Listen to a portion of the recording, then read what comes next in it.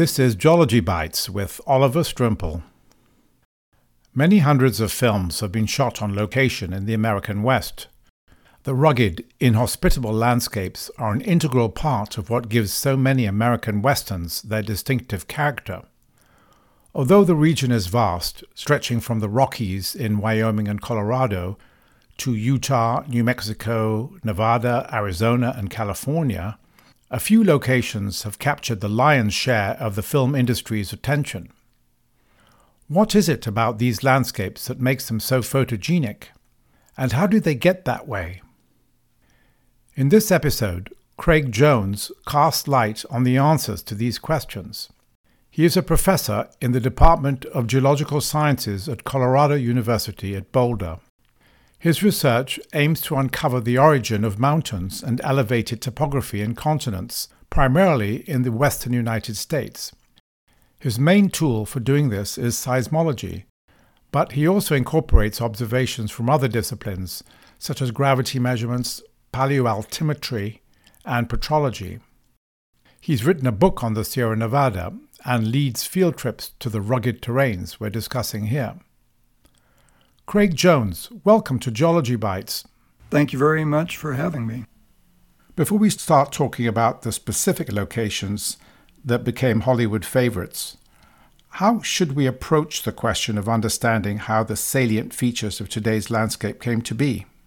The simplest way to think of it is in three parts. One is basically the intrinsic characteristics of the rocks themselves, so how they're actually constructed, what materials are used. Then the physical and chemical processes that then affect the rocks after they're created. Typically we're talking about erosional characteristics. And then to view these kind of landscapes, the present-day climate is an important component to be able to understand why we get these kind of landscapes. Okay, we're going to focus on just two very distinct areas in the American West that have been the favorite of film directors. The Colorado Plateau, which covers parts of Colorado, Utah, New Mexico, and Arizona, and the Alabama Hills, which lie 50 kilometers west of Death Valley in the Sierra Nevada. Let's start with the Colorado Plateau, concentrating on Monument Valley, where over 60 major films were shot, starting with Stagecoach in 1939 and including the classic John Ford movies with John Wayne. We'll also touch on a few other locations in the Colorado Plateau, such as the Grand Canyon, Zion, and Bryce Canyon. What is the origin of the rocks in the Colorado Plateau? The rocks that are present in all of these places are sedimentary rocks that are made up of what was originally mud and sand or little limey creatures. It's varied a little bit over the history of the Colorado Plateau. Most of these deposits have been made within about the last 500 million years. One of the important characteristics of these sedimentary rocks is the variation of them over time. And it's that combination of the variation of seas rising and falling and mountains rising and falling that gives you the opportunity to have this diverse arrangement of sedimentary rock, which is what leads to these dramatic landscapes. So you mentioned shorelines. So do we know what the depositional context was for the materials that make up these rocks? Yes, it's varied quite a bit. So, for instance, if you're at the Grand Canyon and you stand on the rim of the Grand Canyon, you're standing on the Kaibab limestone, which is a marine deposit. But you go to Monument Valley and you look at wonderful spires that are there, and you're looking at the Deshaies sandstone, which is sand dunes, kind of like what you would have now in the Sahara. And then there are fluvial deposits, river deposits, that are, for instance, sitting in the Organ Rock Formation, sitting at the base of those spires in Monument Valley. So we've had quite a variation, and it really is the fact that it's come and gone with these different environments that allows for all this diversity. Interesting. So we have both marine, fluvial, and aeolian deposition in different places. What sort of timescale are we talking about when this deposition got going, and how long did it last? Well, of course, it varies from place to place. For instance, at the Grand Canyon, most of what you're looking at, the bottom is the Tapete sandstone, which is a little over 500 million years old. And at the top, that Kaibab limestone is a little over 300 million years old. So there you're talking about 200 million years of time. Of course, a significant amount of that time, no rocks were deposited at all. You move over to Monument Valley and you're looking at somewhat younger rocks, which overlap in part with the Kaibab limestone, but they were closer to an ancestral Rocky Mountain range that existed here in Colorado, Monument Valley's to the west in Utah and Arizona. So that time period was actually so much shorter for everything you see in Monument Valley, probably maybe 50 million years. And then if you went to something much younger, you talk, say, about Bryce Canyon National Park. The rocks there are pretty much deposited within about 10 million years. So different places are sampling different parts of the geologic history of the Colorado Plateau and are representing different durations of time. What was the larger tectonic context at the time? Was this before or after the creation of Pangaea? And did North America already exist as an intact piece of continent at that time? Well, North America was definitely, at that point before Pangaea assembled, we call it Laurentia because parts of what are today North America were at the time on other continents. But this area in the southwestern part of the United States was definitely part of Laurentia and part of North America. Parts of that geology predate Pangaea. So, for instance, the section you see in the Grand Canyon, for the most part, is older. The stuff you see in Monument Valley was accumulating pretty much at the time that Pangaea was finally being assembled. And so those ancestral Rocky Mountains were a product in part of the final closure of an ocean between South America and North America. And then a number of the rocks that are present are younger and actually date to when North America had separated once again from pieces of Pangaea. So Zion National Park, the big sandstone cliffs there, Bryce Canyon National Park, both of those post-date Pangaea. So as you mentioned earlier, the depositional environments are very different from place to place. Some of them were fluvial, some marine, some aeolian. But even in a given spot, you can see from the way the formations change as you go up and down across an exposure, for example, there is a huge variation. What accounts for that in a given place? And how does that wind up affecting the rocks and how they appear and how strong they are? One of the big factors in the Colorado Plateau, again, is the ancestral Rockies. So prior to that time period, things were relatively quiet and the plateau was fairly close to sea level. So further west you went, you were a little bit deeper water, and so you have things like the Moave limestone, which is a prominent cliff former in the Grand Canyon. And you go a little further east and you find some fairly thin shoreline deposits and some coastal deposits. As global sea level changes, of course, you can get these little variations, but then you throw in something like the ancestral Rockies and they start to erode. That material has to go somewhere. And one of the places it went was the Colorado Plateau. And so the vast pile of red rock that you find in Monument Valley, that you also find in the Grand Canyon, the Supai group, those sedimentary rocks are basically because you now had this big source of sand and gravel and mud that was flooding across the landscape. As those mountains finally were worn down, roughly 250 million years ago, then you started to see a return of the oceans coming back into parts of the plateau. Similarly, much later on, the modern Rocky Mountains were created starting roughly 75 million years ago. And as part of that, the river systems were disrupted, and we ended up with some very large lakes. One of those large lakes is actually the source of the sedimentary rock that we have in Bryce Canyon. So it's been a mix of broad-scale global changes, some local changes because of tectonic activity. Okay, so let's talk about the second phase then, about what's happened since these sediments were originally laid down. In order to get erosion, the very first thing you need is elevation. If the rock is sitting down near or below sea level, not much is going to happen. Once you've managed to raise the rock on up, then erosion is going to be able to act on it. There's two different aspects of that. The main one really for our purposes is physical erosion. So it's basically the weathering, breaking down the rock, and then transporting it away as erosion. And different kinds of rock will behave differently. So the fluvial Sandstones and mudstones, typically they're very thin-bedded. When you look at them, it kind of will look like rubbly slopes. Then these sand seas, those sandstones tend to be quite massive. You see what's called cross-bedding in it, which comes from actually frozen sand dunes, basically, that have been preserved.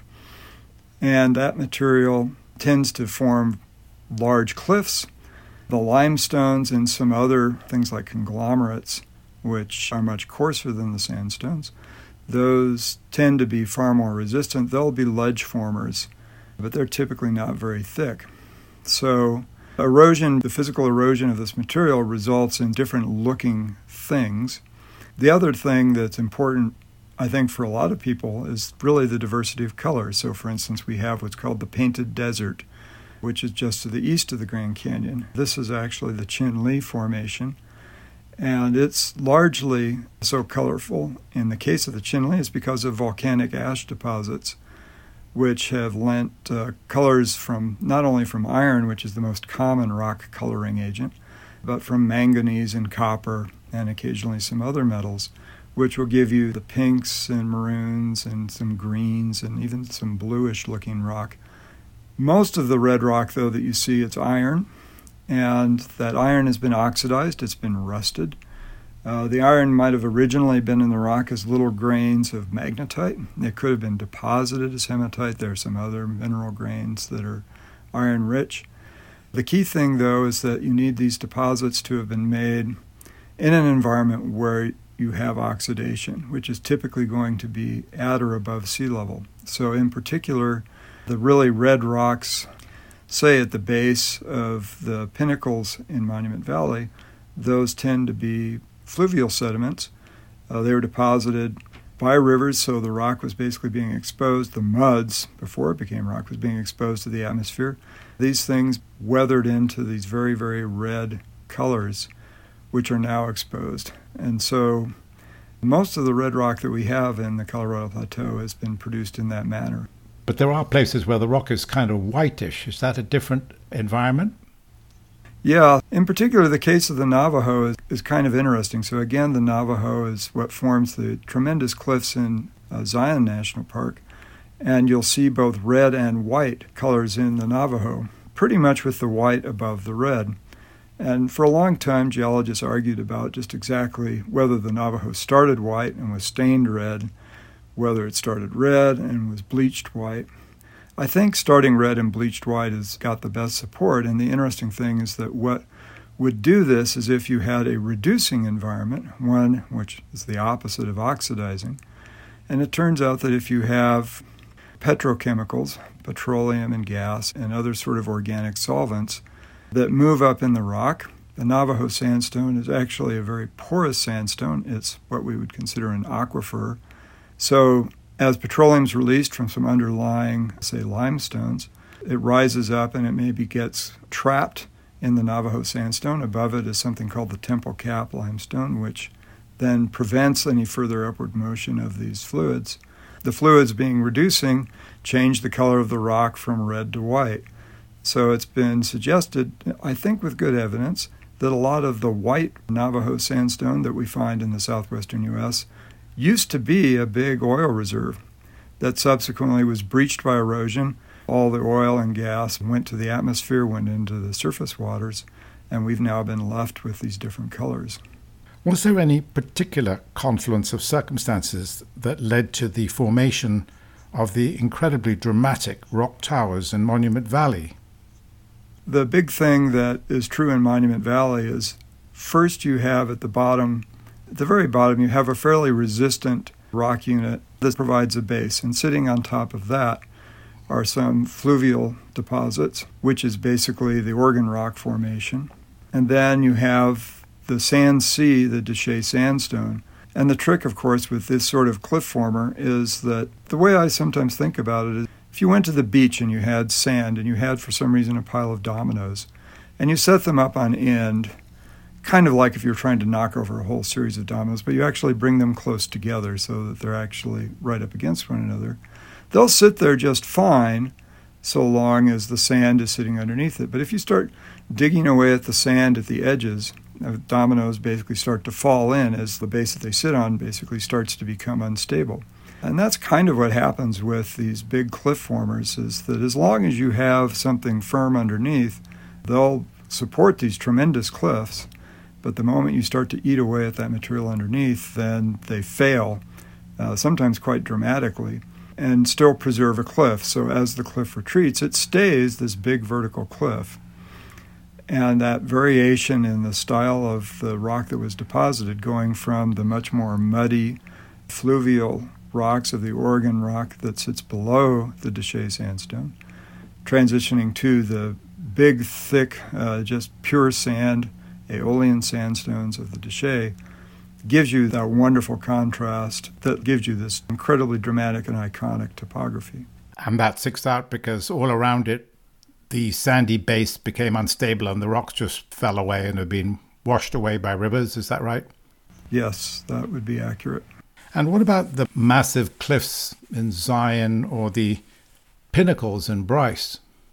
So Zion's very much the same as Monument Valley. It's younger, again, in terms of the Navajo sandstone is younger than the stuff in Monument Valley. In fact, it was probably one of the largest sand seas on Earth. Zion is about the thickest of the Navajo sandstone. The case there is that you have the Kayenta Formation underneath, which is almost exactly like the Oregon rock in terms of it being a fluvial deposit that can be eroded away. The neat thing in Zion is that as you walk upstream, if you go upstream in the main canyon, eventually the walls come together and you can walk up the narrows of the Virgin River. The Virgin River is the river draining Zion. And you can reach places where you can reach across and you could touch both sides of the canyon from one spot. And when you're doing that, you're now standing on the Navajo sandstone. You're no longer standing on any of the underlying sedimentary rocks. And so that's a place where the strength of these sandstones, resistance basically to collapsing, really stands out. There are places in the Narrows you could look up and you cannot see the sky because it's basically this slot. And these kind of slot canyons are relatively common in the Colorado Plateau. Bryce is a much younger story, and it's different because in Bryce you have what are called hoodoos. So the thing that stands out about Bryce, aside from the colors, which are these bright oranges, are these pinnacles. And in this case, you're dealing with a differential resistance to weathering that's present in some of the layers. So some of the layers are lake deposits. They're really, to a geologist, they're sort of ugly. They're actually kind of hard to interpret because they were altered a fair bit after they were deposited. But part of that was that some areas are cemented and some areas aren't. And there's a bunch of cracks, we call them joints, to indicate there's no real motion across them. And these cracks act as places where weathering proceeds very rapidly. And then in between the cracks, weathering is much slower. And as a result, if you have cross-cutting sets of these joints, you end up then with isolated pinnacles. And depending on how efficacious the erosion is, in the case for Bryce, it's basically a steep-sided amphitheater where erosion works very, very well. You flush away all the material that's between these pinnacles, and you're left then with these dramatic hoodoos. Okay, so turning now to the third and final phase that you mentioned, the reason the rocks are in plain sight from horizon to horizon is because this area is so extremely arid and nothing can grow. Why is it so dry? There's two pieces to that. One is that we're kind of on the edge of the global desert belt that you find near the Tropic of Cancer. So you're not quite up into the big wet part of the higher latitudes. But a huge part of it is that the Colorado Plateau is surrounded by mountains that are significantly higher than it. So storms at this latitude tend to come from west to east through the winter. And what those storms encounter to the west is the Sierra Nevada. And the Sierra Nevada does a perfectly fine job of earning its name by scraping off a lot of the moisture. So very little is actually left, and even what little is left then encounters what are called the high plateaus at the very west side of the Colorado Plateau. And the high plateaus scrape off a little bit more, so when you get in the interior of the plateau, there's very little moisture making its way there. Now, there are times of the year where you do get storms moving from east to west. Those of us who live here on the east side of the Rockies actually see this typically in early spring, where moisture coming maybe from the Gulf of Mexico is trying to work its way west. And again, it encounters mountains. It encounters the Rocky Mountains. Rocky Mountains, again, scrape off all the moisture. As the air falls down the other side, it dries out. And again, the Colorado Plateau kind of gets skunked out of any significant moisture. The last direction where you might get moisture is from the south during the summer monsoon season. There you run into what's called the Mogollon Rim, which is not as high as the Sierra Nevada or the Rocky Mountains, but it's still higher than the bulk of the Colorado Plateau. And so once again, you tend to scrape off the moisture that might be coming in from the summer monsoon. So a little bit is the global environment that the Colorado Plateau finds itself in, but an awful lot of it is that despite the fact that it's well over a mile in elevation in large parts of the plateau, it's surrounded by higher rock, higher mountains that basically prevent any of that moisture from sneaking in. Okay, let's turn to our second area of movie-making fame, the misleadingly named Alabama Hills in the Southern California Sierra Nevada mountains. Its proximity to Hollywood made it extremely popular with film directors, and over 300 films were shot there, such as High Sierra with Humphrey Bogart, Django Unchained, and many episodes of the Lone Ranger series, not to mention tons of truck and SUV ads that were shown on US television. This must be a completely different geological story. Yeah, and indeed it is. Almost all the rocks that you find in the Alabama Hills and the Sierra Nevada that sits behind it are granites or granitoids. Where do these granites come from? Typically what you're looking at is subduction of an oceanic plate underneath the edge of the continent. As that water-saturated oceanic plate, the water is bound in minerals. They become unbound as you get to certain pressures and temperatures. That water that then rises off the subducting slab interacts with the overriding mantle, melts the mantle much as throwing salt onto ice will cause the ice to melt. Throwing water into the mantle causes the mantle to melt, yielding magmas that rise up into the crust, and you end up creating volcanoes such as Mount St. Helens, Mount Rainier in the Pacific Northwest today, and underneath them you produce these granites. So we're basically looking at one of the longest-lived volcanic arcs in the world, at least over the past 500 million years, is the volcanic arc that's existed in the Sierra Nevada from something like 320 million years ago to about 80 million years ago. Okay, so what's happened to this granite since it was emplaced? So these granites crystallize at depth. The way that you get the nice big crystals that you can see in a granite is by having a lot of time for the minerals to get organized. And so you need to be at some significant depth. Some of the shallowest of the granites may have been at just 5 kilometers below the surface. Some were as deep as almost 30 kilometers below the surface. Well, they're not at great depth anymore, so you had to actually remove a lot of the material on top. For the most part, that was done by erosion. What was on top were the volcanoes, so the lavas and tephras and other volcanic materials. Those were far more easily eroded, and most of that material was removed by about 65 million years ago. Subsequent to that, you start seeing in the sedimentary rocks the transition from the volcanic materials being eroded to the granites being eroded off. Again, in order to have erosion, you have to have elevation. Certainly in the late Cretaceous, say 75 million years ago, the Sierra Nevada had to be high. The big question has been, since then, exactly what's happened. This actually leads us into a little bit of controversy. There's 2 camps, basically.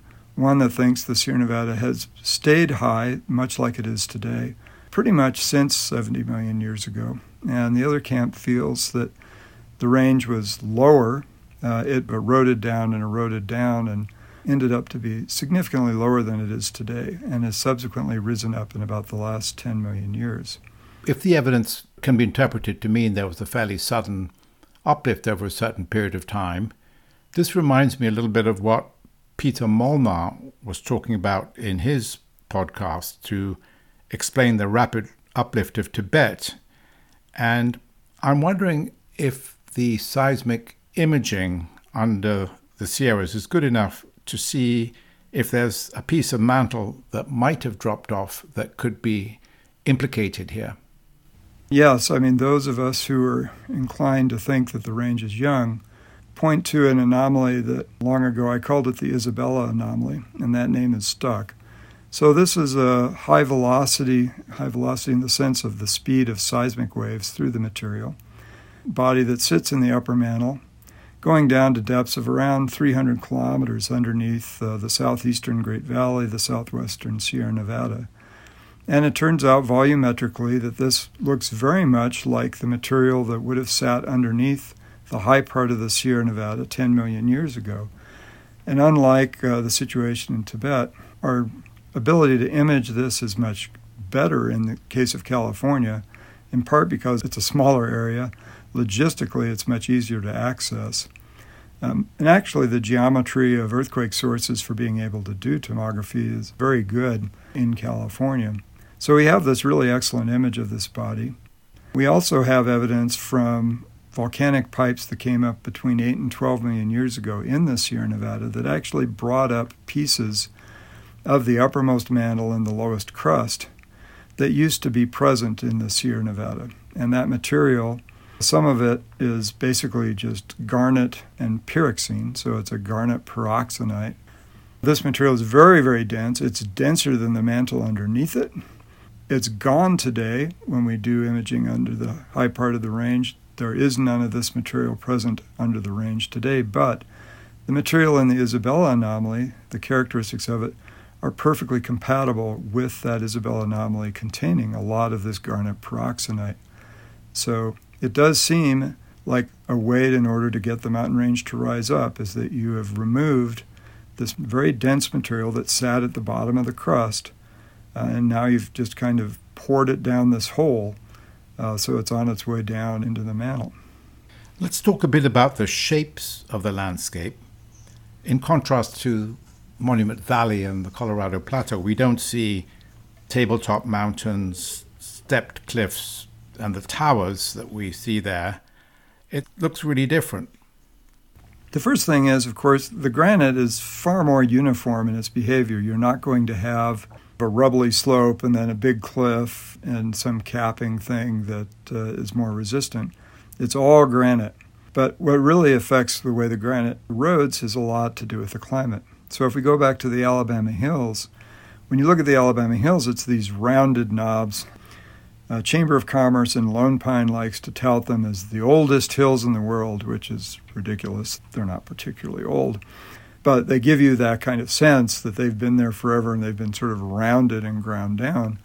Whereas the exact same rock that sits up on the crest of the Sierra Nevada, that's in the background of those movies, it's forming these tremendous spires and arêtes, horns, all kinds of wonderful, very sharp alpine kind of geometry. That's still the granite.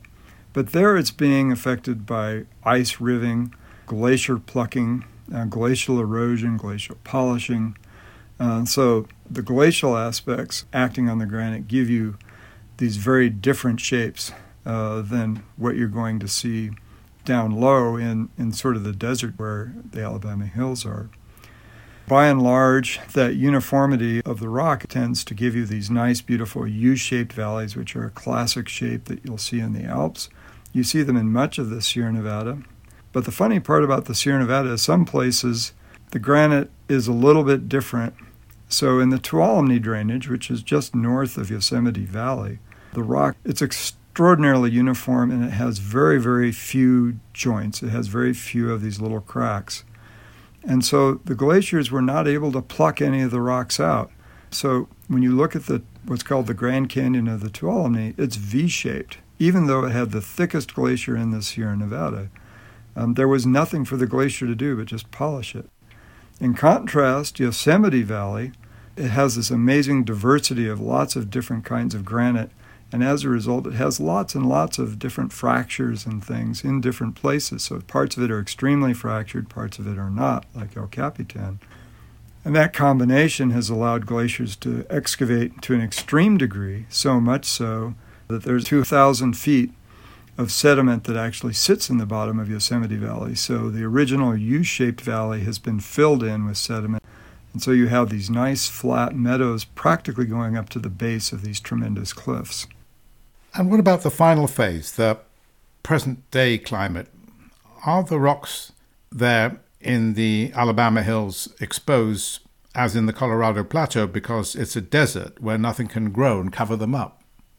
Yeah, certainly in the Alabama Hills, you are in one of the biggest rain shadows on Earth. The high peaks of the Sierra Nevada to the west are over 4,000 meters. The passes are nearly 4,000 meters, so all that precipitation that would be coming from the west gets scraped off. So the Alabama Hills are very much desert. It's extremely dry. Mary Austin's book, Land of Little Rain, was about Owens Valley. And just the fact that she chose to title the book that tells you just how that situation is. In contrast, the exposure in the high part of the range is because of actually having all of that moisture and having been in an ice age. A lot of soil got scraped off, and you just have lots and lots of bare rock. And there's only so much vegetation that can claw its way into these bare granite cliffs. What do you consider to be some of the most important geological problems that have yet to be solved in the American West? I think it comes down to paleoelevation. For geophysicists, elevation is what we'd call the 0th order observable. It is the most important basic piece of information, and we kind of take it for granted today that you look around and you say, well, yes, we can measure it. We can measure lots and lots of different ways. But as soon as you get into the geologic past, if you're much above sea level, it's really hard to know how high. So, for instance, the argument about the Sierra Nevada, if the Sierra Nevada is young and we've created a young mountain range by removing dense material at the base of the crust, that's important to know because it's telling us about a process that we only see hints of in other places that could be very important. In contrast, if the range is really old, if it's been high, say 40 million years ago it was really high, then we have a problem that we need to understand how the range could stay that high while things were changing so dramatically in the upper mantle and lower crust underneath. So we look further afield, there's arguments about the Colorado Plateau, there's arguments about the Rocky Mountains, and amazingly, there's an argument about the high plains, which are here east of where I'm sitting in Boulder, Colorado. Are the high plains high? Were they high 60 million years ago? Or have they just gone to their present elevation, making Denver the mile-high city, 5 million years ago? And again, knowing which of those is really the case, or something in between, is telling us about very large-scale Earth processes that they're not contradicting plate tectonics, but they're expanding upon it. We're learning about processes that we don't really have a grip on at present. It's really intriguing because when you think of large, flat areas, at least naively, I would think of a floodplain, which would be very low because it's got water flooding into it and depositing it, or perhaps something like the Tibet Plateau, which is very high because if you have something like some of the processes you were just talking about, making that region anomalously high, although perhaps not on the same scale as the high plains. So are you thinking that there might be yet some completely new process at work here? It certainly looks like there's got to be something very unusual, the kind of processes. So, for instance, dripping off the lower crust and upper mantle like we see under the Sierra Nevada, the scales of the high plains are too large. That's not a process that works at the scales we see of the high plains. We have hundreds of kilometers of gentle gradient going down from the Rocky Mountains down towards the Mississippi River.